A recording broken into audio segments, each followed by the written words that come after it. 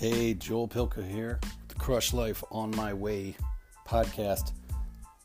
Not really on my way, I'm on my way out to the back porch while I'm reading this book, and I see this perfect quote. I just got back from a walk, and it says, if you are seeking creative ideas, go out walking. Angels whisper to a man when he goes for a walk. I mean, that is the truth.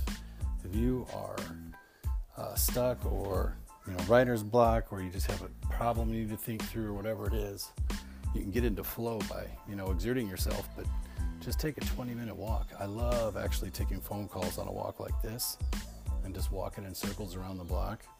I'm sure you have tried that. If not, oh man, talk about thinking on your feet. It's perfect. So anyway, get out there, take your phone calls on the street, walk around the block. You got the mute button, mute in and out. Try to walk with the wind. You can walk with the wind and maybe try to hide it. Some of the wireless headsets, I don't know how well they work, but anyway, pretty cool. Get out there. You know what we're going to do today? We're going to crush life.